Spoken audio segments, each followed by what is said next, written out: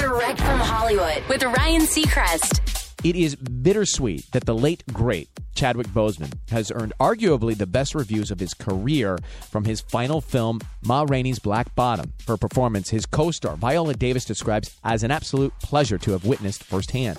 But simply getting to spend time with Chadwick himself was an even greater privilege. He tells in style, quote, "He was a beautiful man and a great artist. He was someone who had a quality that very few have today, whether you're young or old, which is a total commitment to the art form of acting.